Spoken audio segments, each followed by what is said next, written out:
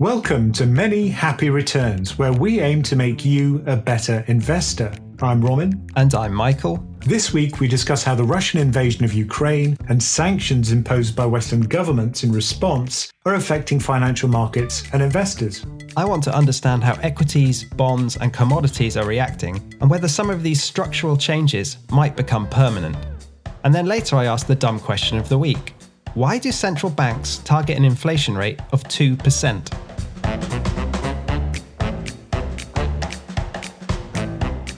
Okay, so today we're going to be talking about the economic impacts of the Russian invasion of Ukraine. But I think before we get into it, it's worth saying this is kind of a secondary consideration, really. I mean, like everyone, I've been following what's happening on social media and in the press. And, you know, some of the images we've seen coming out of Ukraine are heartbreaking. And I just want to express my solidarity with everyone there and the inspiration those people are providing. Yeah, I've got to say, I was kind of choked up when I was watching some of the footage. I had this really moving video of this girl singing the song from Frozen in a bomb shelter. It really choked me up. Yeah, it really is heartbreaking. So we will look at the economic and the market impacts that are being felt in Russia and Ukraine and around the world. I suppose we've just come out of 2 years of a horrific pandemic where we were seeing growth stalling and commodity prices spiking and inflation going up as supply chains were snarled. I think it's fair to say this was the last thing the world needed. Yeah, I think we've had all four riders of the apocalypse now. Yeah. War, famine, disease, and pestilence. I think I've been kind of surprised and heartened by the unity of the Western sanctions, which have been all-encompassing and had a massive impact on the Russian economy. I think even Russia was surprised by the severity of the sanctions, but also the resolve of many allies around the world in order to impose them.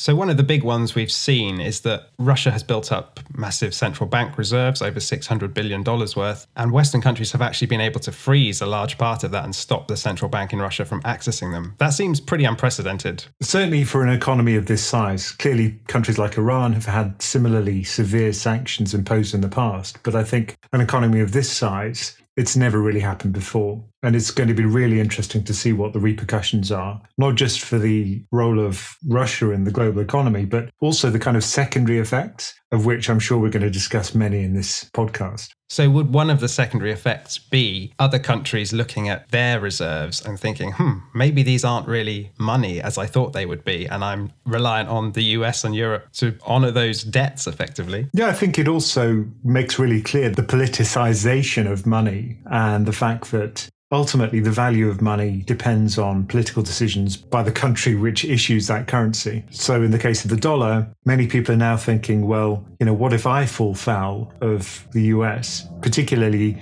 China is probably thinking about that right now. Oh, yeah. China must be looking at this and thinking, I don't like the fact I own a huge slug of US government debt. Yeah. And if suddenly they decide to invade Taiwan, for example, then the consequences could be very painful. But of course, Russia's been planning this for a long time, since 2014, probably, when it annexed Crimea. So, they've built up huge reserves. They've got a balanced budget. So they take in via taxes and other sources of revenue the same amount they spend as a government. Yeah, they have tried to lower the amount of dollars in their reserves, haven't they, and boost things like gold. So they are less reliant than they otherwise would have been. And of course, the gold is held within Russia. But of course, now the problem is if they wanted to raise funds by selling that gold, who would they sell it to? And what currency would they sell it in? Well, that's the problem with gold, isn't it? Gold in itself is no use unless you can trade it for dollars.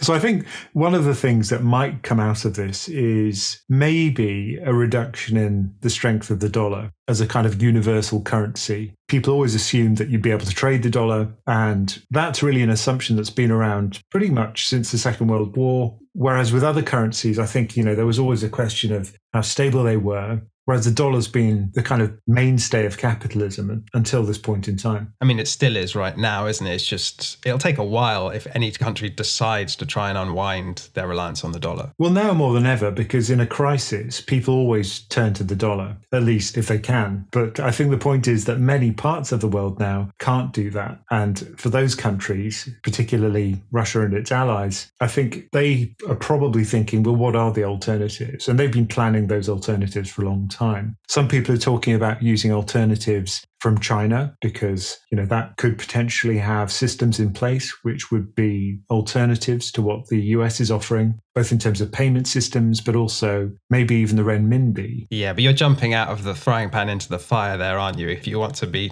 not reliant on a political adversary, potentially, if you're reliant on China maintaining your foreign currency reserves. Well, there's no kind of neutral choice here. So you have to make a choice, a political choice, I guess, now, according to which group of currencies you want to be in. Will it be the Russia, China pole of the world, or will it be the West, which is kind of centered around the US? I think the political debate about this has been interesting if you look back in time, because I remember not that long ago, especially on the right in the US, people were saying, oh my goodness, China holds all this US debt that gives them huge power over the US. When actually, it's the other way around. China holding a lot of US debt gives the US a huge amount of power. And it kind of reminds me of that saying, which is like, if you owe the bank $1 million, you've got a problem. If you owe the bank $1 billion, the bank's got a problem. In this case, the bank is China. And a lot of the countries which have prospered due to things like a trade surplus usually end up with a dollar surplus. So I don't think that problem's going away. If you want to sell stuff, you want to sell it to Americans because they've got lots of money and they'll buy it in dollars. So the essential problem, I don't think, goes away for people who create natural resources or people who create finished goods. Really, you're going to end up with dollars, whatever the story. Yeah, you can't easily turn to the Chinese renminbi, for example, because it's not the means of exchange internationally, and they have capital controls. But for example, for commodities, we could have alternatives which are traded in renminbi. So there could be a renminbi oil market and, reserves would then build up in renminbi. But, it's not clear whether people would prefer that option to the dollar. And I think in many cases they wouldn't. But just looking at what happened to the ruble over the last few days, literally 2 weeks, it is astonishing how much it's sold off. So I was just looking today at how much the ruble sold off. And as we make this podcast, which I should say is 8th of March, 2022, the ruble is now down year to date by about 47%. So it's halved in value. Wow. Yeah. It's incredible. I mean, I've never seen anything like that for such a large economy. And then the Belarus ruble, which is kind of associated, is down 17%. And I was kind of pleased that the Ukrainian hryvnia is only down 7%. Yeah. So that's heartwarming. So they have won that battle at least. And if we move beyond the world of central banks into commercial banks, we've also seen severe sanctions there with many Russian banks removed from the SWIFT payment network, which I believe is having quite an effect on their ability to trade internationally. Yeah, I mean, SWIFT doesn't stop you trading. It is just a messaging system. But I suspect a lot of these large companies will have backends built around the SWIFT messaging system. So if your entire infrastructure depends on it, you'd be very reluctant to start trading over the phone.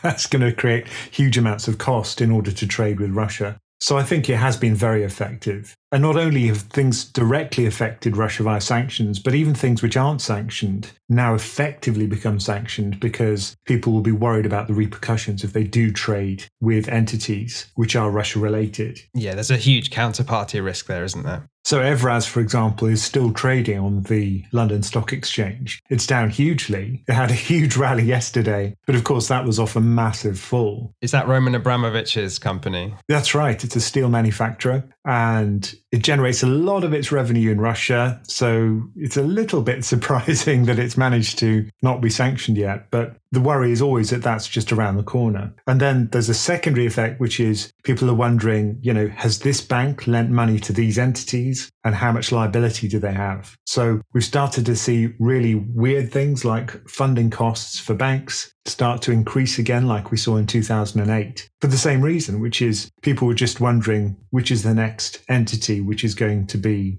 revealed to have these large exposures, which is the next shoe to drop. Exactly. I mean, it seemed like we were already in an unprecedented situation economically where markets, no one was really sure what they were going to do over the next year. And now this has just added another layer onto that. And who knows what all the interconnections are and how this will play out. So for example, today, I just can't keep track of all the headlines, but we just saw that nickel just hit $100,000 per ton. If you look at the price graph, it's just gone vertical. What was it before the invasion? Yeah, so nickel was trading at about $20,000 per ton until 2022. And then suddenly we've gone up to 100,000. And what's even more worrying was that there was a margin call for China Construction Bank, which is a massive state-owned lender from China. And they had to be given extra time to meet their margin call. Oh, man. So when you hear that, you think, oh my God, what are the knock-on effects of this going to be? When a state-owned entity like that, which is absolutely massive, suffers these kind of margin problems. And is this nickel surge because a lot of the production is in Russia? Well, it's only 7%. But of course, there's a huge demand for it, growing rapidly because of batteries for electric vehicles. And of course, it's also used in the manufacture of steel. But generally, I think people are just nervous. Perhaps they're hoarding. It may be that people have preemptively brought forward certain trades. But whatever the reason, it looks like this is some kind of short squeeze, potentially, which means that people were short the market, then they had to close out that trade. So they had to buy in order to do that. You happy you own a commodity fund right now? Very happy. I mean, it's gone up hugely. It's up about 40%. I didn't put a lot into it. It's in my fund portfolio, but yeah, that one's done incredibly well. Maybe it'll make up for my K-Web. Your Chinese exposure has not done so well. No. We've seen commodities really spike. I mean, expectedly, right? Oil has surged to, I think, $140 a barrel, which is the most since 2008. Natural gas prices, obviously, Russia's so critically important there. They've gone up. I think Europe gets around 40% of its natural gas from Russia. And even things like wheat. I know Ukraine and Russia are huge exporters of wheat, and that's going to have massive repercussions on North Africa and the Middle East, who import the vast majority of their wheat from there. Yeah, and there's been a drought in Iran recently, which has caused a huge demand uptick for wheat to be imported, a lot of it from Russia and Ukraine. But of course, a lot of the harvest won't be possible now, given that Ukraine is a battlefield. I mean, that's the kind of thing which could have really big second-order effects, because the parts of the world we mentioned there, North Africa, Middle East, are not necessarily the most stable. And once people start missing out on their staple foods, that's the kind of thing that can cause trouble politically. Yeah, it can cause political instability, particularly in the developing world. So wheat's up 63% year to date, soybeans 25%, corn by 25%. Any news on pork bellies? I haven't got pork bellies, but actually live cattle's gone down and feeder cattle down so far year to date. Heating oil up 70%, gasoline 61%, crude oil 60%. So yeah, I think across the board, and even fossil fuels like coal up 148% year to date, because of course people are now having to turn to coal to kind of fill the gap in their energy sources. So what is all this going to do to inflation? It seems like when we did that episode a while back now, I remember you said inflation kind of has to come down over the next year because oil can't be 40% higher again year on year. And the world is doing its best to meet your bet there, Romin. Oh, yeah. I mean, I think if anything, I'd be surprised if this doesn't cause a much longer inflation spike, particularly for commodities. We can see that very clearly. But then we get the secondary effects, which is higher oil price makes transportation of food more expensive and all goods and services which have to be moved around physically. So, yeah, I think this means inflation will last a lot longer than previously it might have done. And presumably it's the type of inflation that a central bank can't do a huge amount about. It can't end the war. It can't boost supply very easily. That's not what it's there for. Yeah, so this is what people call an exogenous shock. So something which is outside the system, such as commodity prices, that's an exogenous shock. And there's not much the Fed can do about it. If anything, they may step back from their rate hikes this year because of the potential damage to growth in the US economy. Because real wage growth now is deeply negative across almost all of the developed world.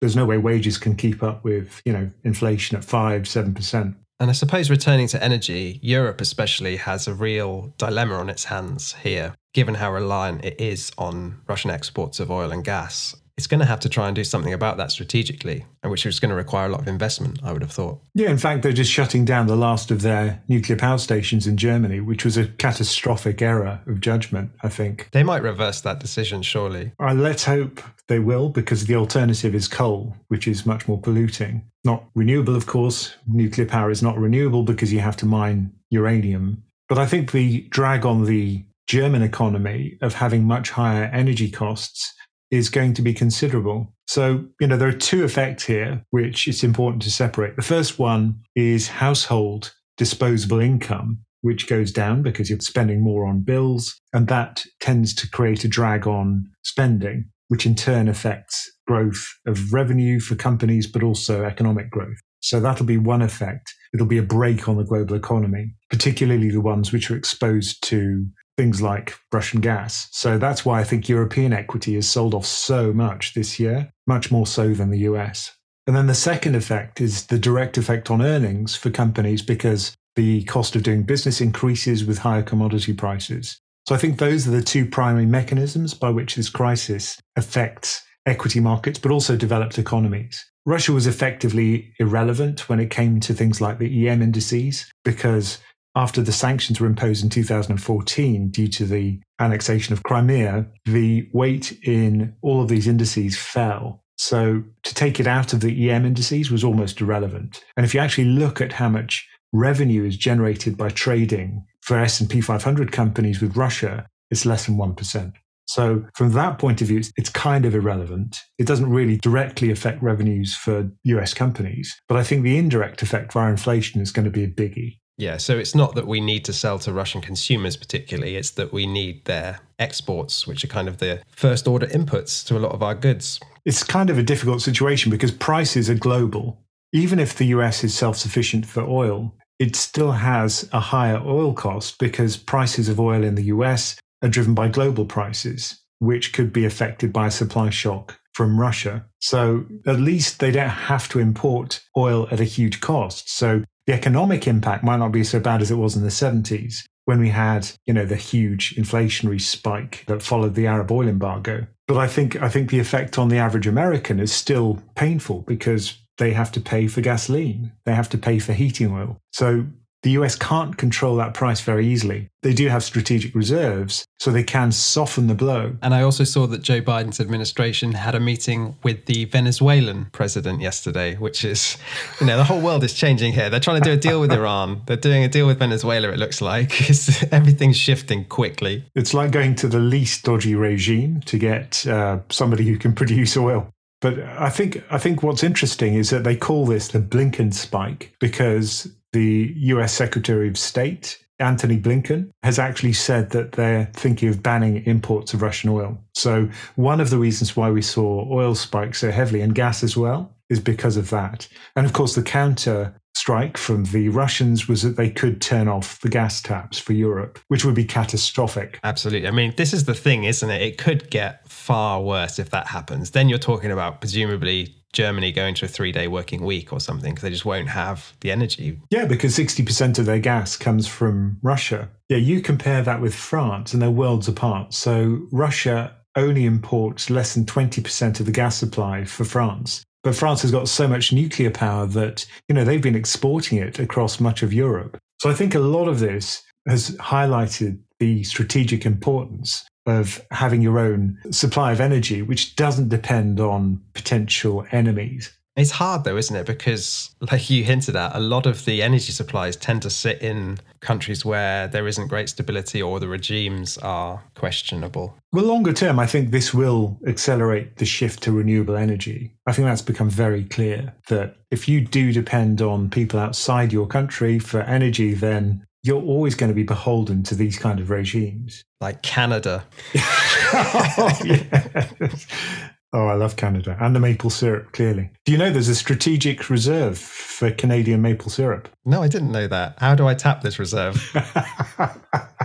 Oh, tap, very good. Well done. So maybe let's move on to talking about how Russia's responded to all these sanctions. So I think the first thing to say is they've shut their entire stock market for, a couple of weeks almost now? Yeah, and I guess people are just terrified to see what's in the cupboard. If you open the door now, it's going to be brutal. There's no question. What does that mean? Well, I mean, it's going to be huge sell-offs and markets effectively can't ignore what's going on, even in Russia. Are Russian stocks basically worthless now? If you're a Western investor, I think that's probably true. Now, there are certain entities in Russia which are going to probably see it as their patriotic duty to buy those Russian stocks and somehow inflate the price. But at the end of the day, if these entities can't trade outside Russia, if their earnings go hugely lower, then it'll be obvious that this is just a kind of sham. So what's going to happen to the Russian equity market? I don't know, but I think the word volatility doesn't really capture it. Given that the major global indices, MSCI, S&P, etc., have cut the Russian market out of their indices now, will that not kind of scupper any recovery in those stocks, even if the war came to an end?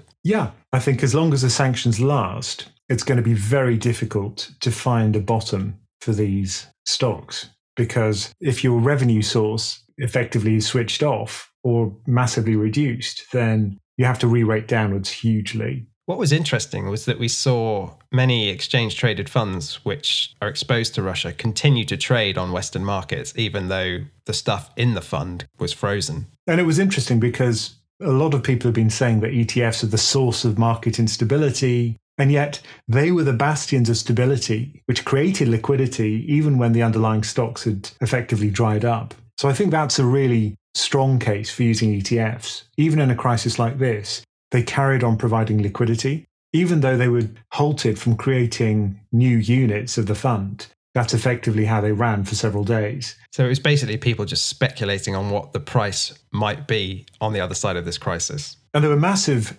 amounts of money that wanted to flow into these funds because they saw massive bounce around the corner. Perhaps they thought this was like the Crimea crisis in 2014 and that things would just go back to normal. Russia would host the World Cup in a few years' time and everything would be fine. But clearly that's not the case in this instance. And in fact, the trading's shut down for all of those ETFs as far as I'm aware now. It does seem that people were just so conditioned to buy the dip, retail investors, I mean, that they saw Russian prices going down 50% plus and they thought, oh, well, it can't be like that forever. I'll go in. Well, yes, it can. It can go to zero. I dread to think what's going to happen to this new group of retail investors because they've only seen things like, leverage works, buying the dip works. They've never seen a commodity shock. They've never really seen a sell-off. So I think this will be a really rude awakening. They'll learn more in the space of 2 years than, it took me 10 years to learn when I was kind of getting into markets in the first place. Thinking about it from the perspective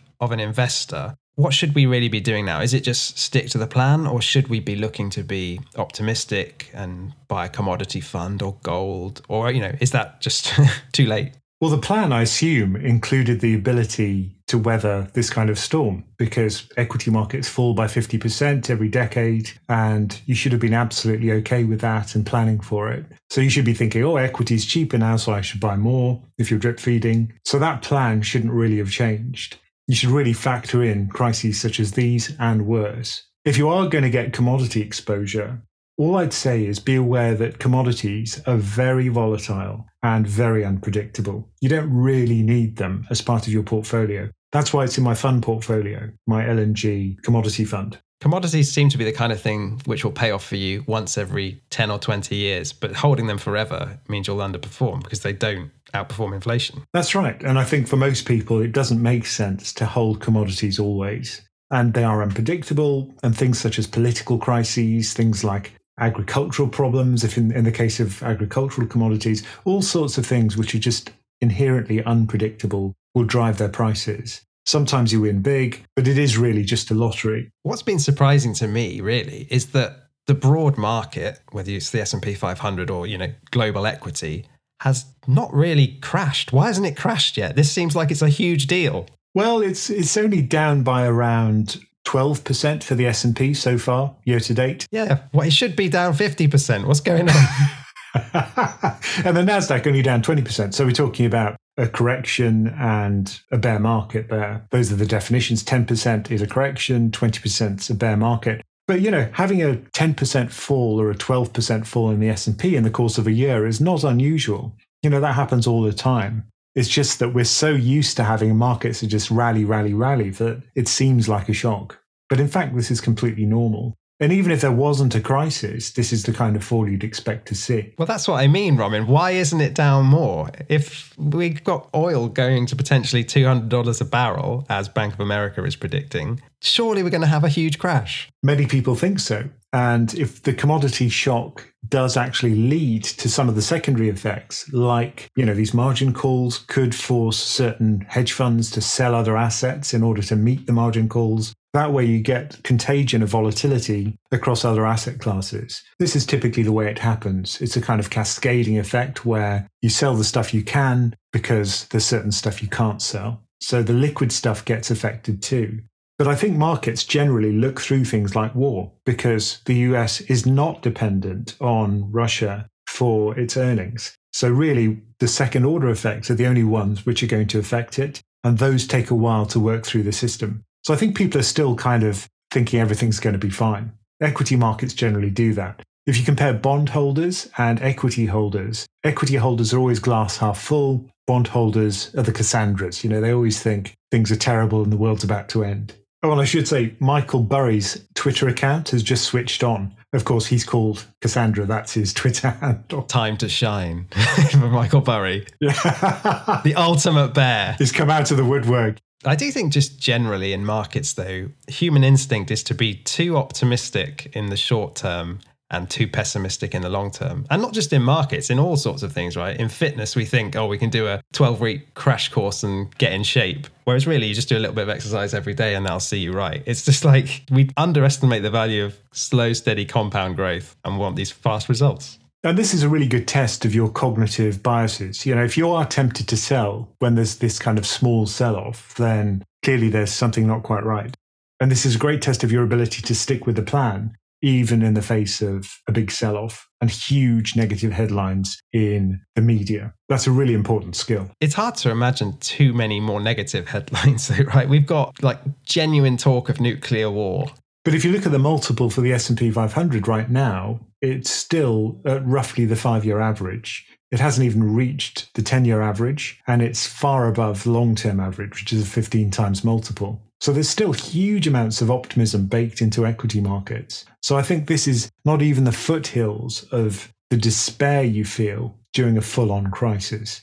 This is still, I think it's going to be okay. This isn't, oh my God, the world's ending and I never want to buy equities ever again. Yeah, the market's not making me feel despair at all because I'm sort of thinking it should be down 40% and we're only down 12%. Happy days. But I think ultimately there will come a time always when we reach that despair level again. And we're far from it now. And like you say, I think, the potential for this to escalate into a much worse situation is very real. But we certainly don't have all the pieces in place yet. So what would be some of the things that could push us over the edge into a real crash? You mentioned these second-order contagion effects in a financial sense, but I guess there's also the question of the war. Like Russia could escalate further. It could use a tactical nuclear weapon in Ukraine. It could push its forces into Moldova or other countries. And each of those things would presumably make people more scared. Yeah, all of those would tick the boxes for an escalation that would be disastrous for markets, potentially. Another one would be if they switch off gas to Western Europe. So, Germany effectively would be entirely scuppered by that, but so would much of Europe.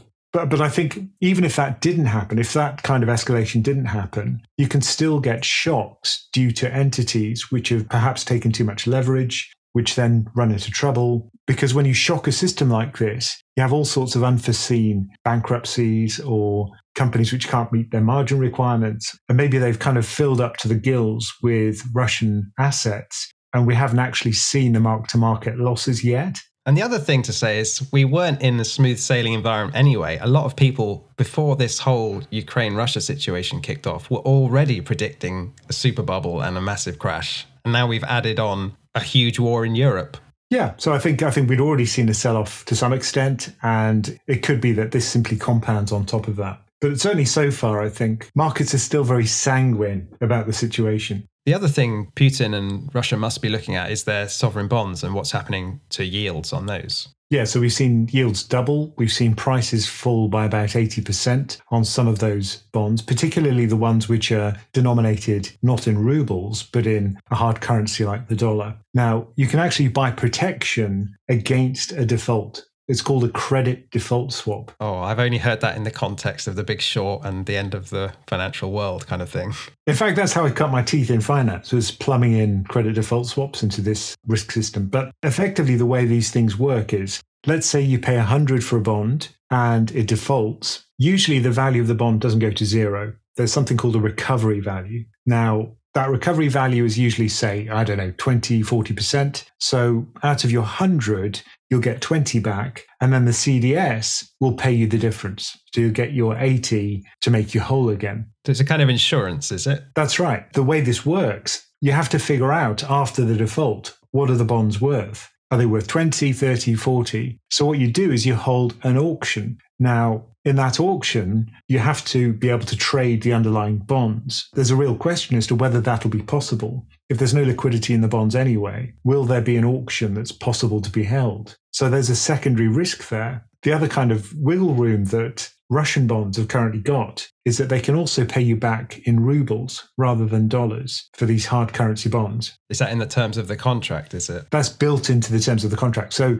full marks to the legal team that created those contracts for supposedly hard currency debt from Russia. So what I'm taking from all this is people who have bought these bonds and bought credit default swaps as insurance, the insurance might not pay out if these bonds go into default. Well, it's hard to see how the mechanics would work. People are saying it's a little bit like another default which happened previously, which was in Venezuela, where I think they repudiated their debt. They said they weren't going to repay it. And then there was a real question of whether the auction would work. Is this a systemic risk? Is the bond market big enough for Russian sovereign debt that there's a lot of exposure on bank balance sheets in Europe, say? Not this time around. And if this had happened in 2007, it would have been a very different story. But at the moment, the amount of outstanding Russian debt is fairly minimal. So I suspect it's only a few entities which are going to have this exposure where this would matter. But it is kind of interesting to see the mechanics of that. And also to see this kind of train wreck of the CDS contracts, which are now trading at over 2,500 basis points. That's like 25%. That's effectively pricing in an imminent default. If the war continues as is, it's hard to see Russia not defaulting on its sovereign debt. But I guess the kind of upside might be that eventually there is some kind of resolution. Perhaps Putin leaves office voluntarily or not, and then voluntarily. It could be ill health. Okay, yeah. But let's say that happens, and then suddenly the oil revenues start rolling in again. Well, suddenly those sovereign bonds will go back up to 100. So, that's always the risk with distressed debt, that you don't price in the actual recovery, which could happen. So distressed debt investors live and breathe those probabilities. So that's what will be going through these kind of hedge funds that buy this kind of debt. This is the kind of calculation which they'll be considering. So they're like the most optimistic of the optimists. Yeah, but of course there's a kind of alarm clock built into the instrument, which is when the bond matures. So if things don't turn around before then effectively you could lose everything. So if we think about this now from Putin's perspective, if we have to force ourselves to, it seems like he's miscalculated. By all accounts, the war is not going to plan for Russia. How can he really step back from this and not lose face? Well, they say you should always give your adversary a chance to retreat in any kind of negotiation and save face. A golden bridge. A golden bridge. So in this case, I guess that would be some kind of agreement whereby Russia keeps Crimea and maybe the eastern states have some kind of autonomy. But I think the kind of red line from the point of view of Ukraine is any kind of leadership which is essentially run as a puppet government from Russia. I think they would not allow that. So I think that's the kind of negotiation which Russia will effectively have to agree to eventually if the war doesn't end. And I think, membership of NATO on its southern border is what Russia just can't envisage or stomach. That's the point at which there's going to have to be some kind of resolution. Neither side will back down on that thing, NATO membership. It still seems a stretch that we might get there, though. Like, I imagine Ukraine would be reluctant to give up the potential of NATO or even EU membership or concede territory in their east because there's been an aggressive war, especially if Russia isn't dominating the war as it hoped to. And the other thing is, this has caused a huge amount of damage to the infrastructure and economy of Ukraine. Would they not be expecting reparations from Russia? I think that would be expecting too much. I think membership of the EU, if they could somehow accelerate that, would help them rebuild. And there'd obviously be capital that would come via that. So that would probably be the best outcome for Ukraine from this situation. But the thing to remember is that Putin came to power in the 90s in the wake of the terrible economic impacts of what happened as the Russian Federation effectively broke down. And there was huge instability with the ruble and economic hardship at the time. So the deal was that Putin would come in as a strong man and rebuild the economy and create stability, which he has done for a long period of time. But suddenly we're going back to exactly that situation in which he took power. So I think that's the difficulty with him maintaining power, which is that this kind of instability is something you can't hide. It's going to be obvious to anyone who lives in Russia, despite what they see on TV, that there are some real problems. Yeah, I mean, MasterCard, Visa, American Express have all stopped functioning, so they can't use their cards for international payments. Plus, we're thinking about runs on banks, and they can't even watch Netflix. But I think it's going to be obvious to the average Russian that something's not right and that things are suddenly a lot worse. And the economic impacts will be pretty atrocious. Inflation's one of them. Low growth effectively means less job stability and a lot less money for the government to spend, things like infrastructure. And I think if Russia gets to the point where they want to re-enter the international community in a normal fashion, it's kind of hard to envisage that with Putin still in charge. I think this has crossed the red line for him. But these regimes, which have a lot of money from selling fossil fuels or other kind of commodities, usually these kind of societies can exist for a long time without having to come back into the fold. If you look at Venezuela, for example. So I don't see that there's an easy way out of this for Russia unless it somehow backs off with the invasion. And I think that's very unlikely. I think it's unlikely just because Putin's position in Russia would presumably become unsustainable if he's bet the farm on this invasion and then has to sort of unwind it. Yeah, eventually the cost may become too great and perhaps this will be a means by which he could get deposed. But then the worry is always, who'll replace him. And his whole entourage have clearly benefited from these kind of crises, become very rich from it, and they're unlikely to want to change the status quo overnight. So I think we'll probably just get more of the same, another mini Putin. The frustrating thing is that Russia could be such a successful, rich economy and country. It doesn't need to keep trying to expand its borders, surely. It's not going to get attacked. It's a nuclear state. It's got a lot of resources. What's it doing? I don't understand it.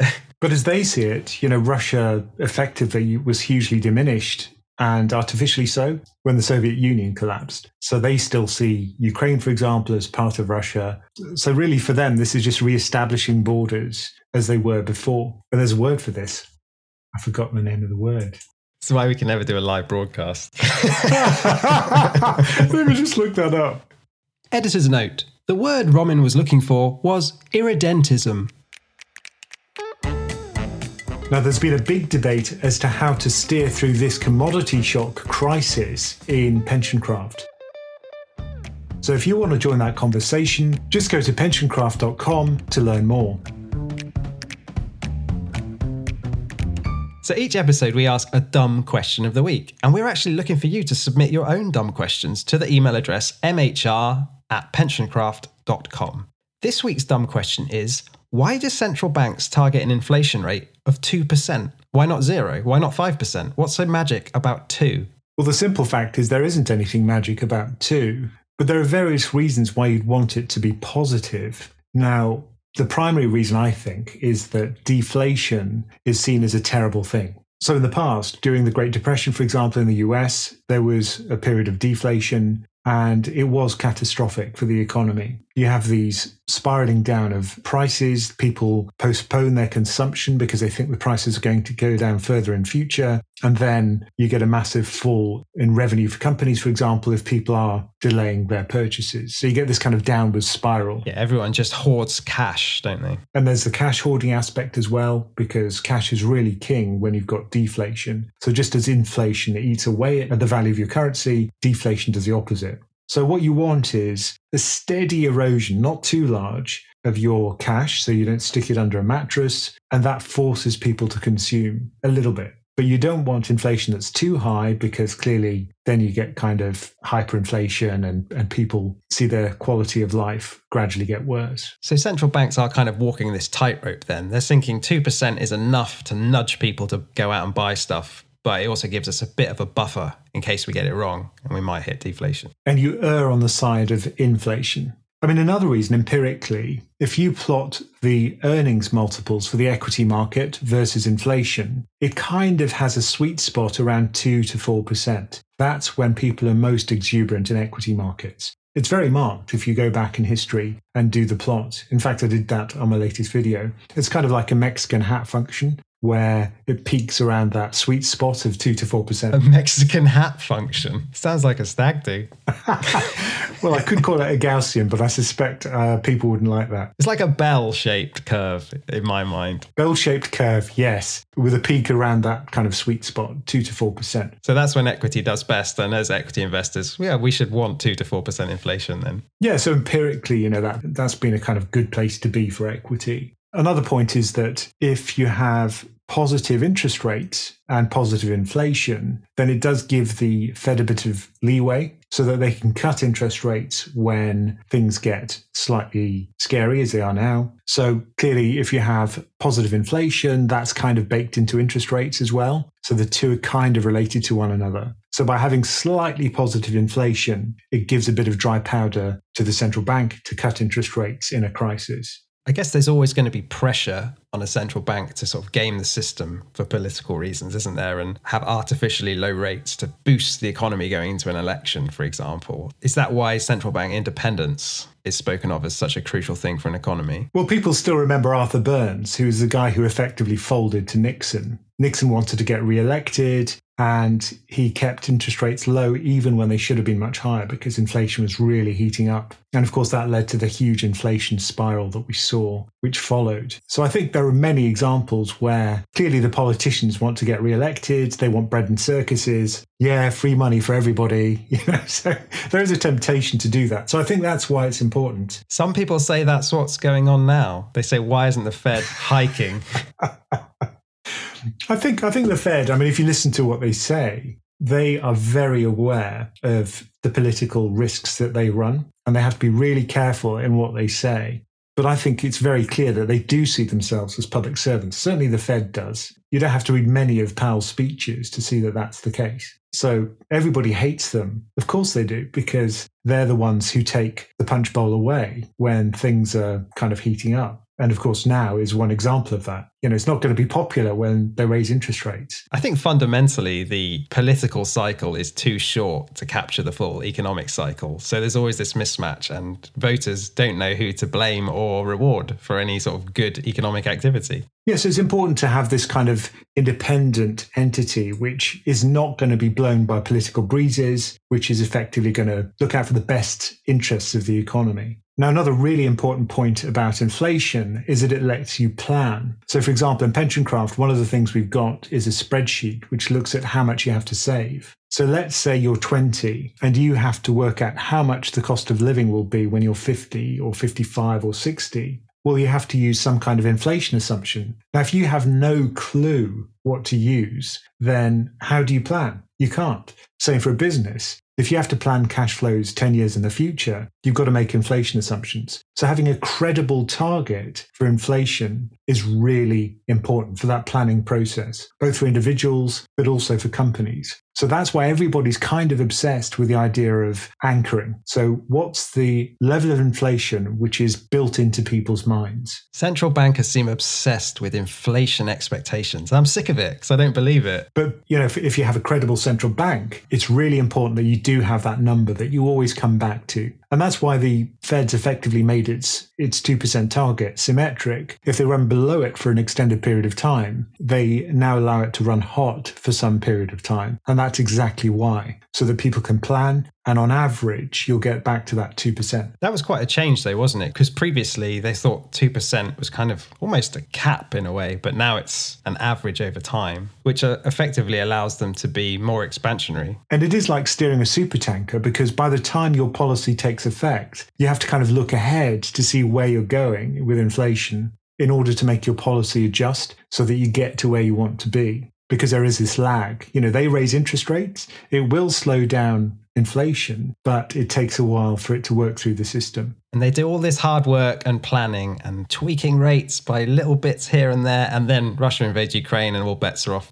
And that's why they have to kind of look through these spikes, because there are certain things they can affect, certain things where they can't affect it. And so this dynamic between oil prices and the commodity shock and wages, which is the key thing, will they go up in order for people to be able to pay for their gasoline? That's the really key question. And that's what they'll be looking at. What alternatives do central banks really have? Like, I know inflation targeting hasn't always been the way they've worked. I think it came in the early 90s in New Zealand to begin with, and Britain followed, and then the Federal Reserve in America. Yeah, 2% is now the kind of ISO standard interest rate, which many banks set. But I think there are alternatives. For example, some people say you should target a nominal rate of GDP growth. That's another way of doing it. And some people even think you should automate it. You have something like the Taylor rule, which gives you what the rate should be given what inflation is, but also unemployment. So the Fed has a dual mandate, obviously, which is not just inflation, but also full employment. So,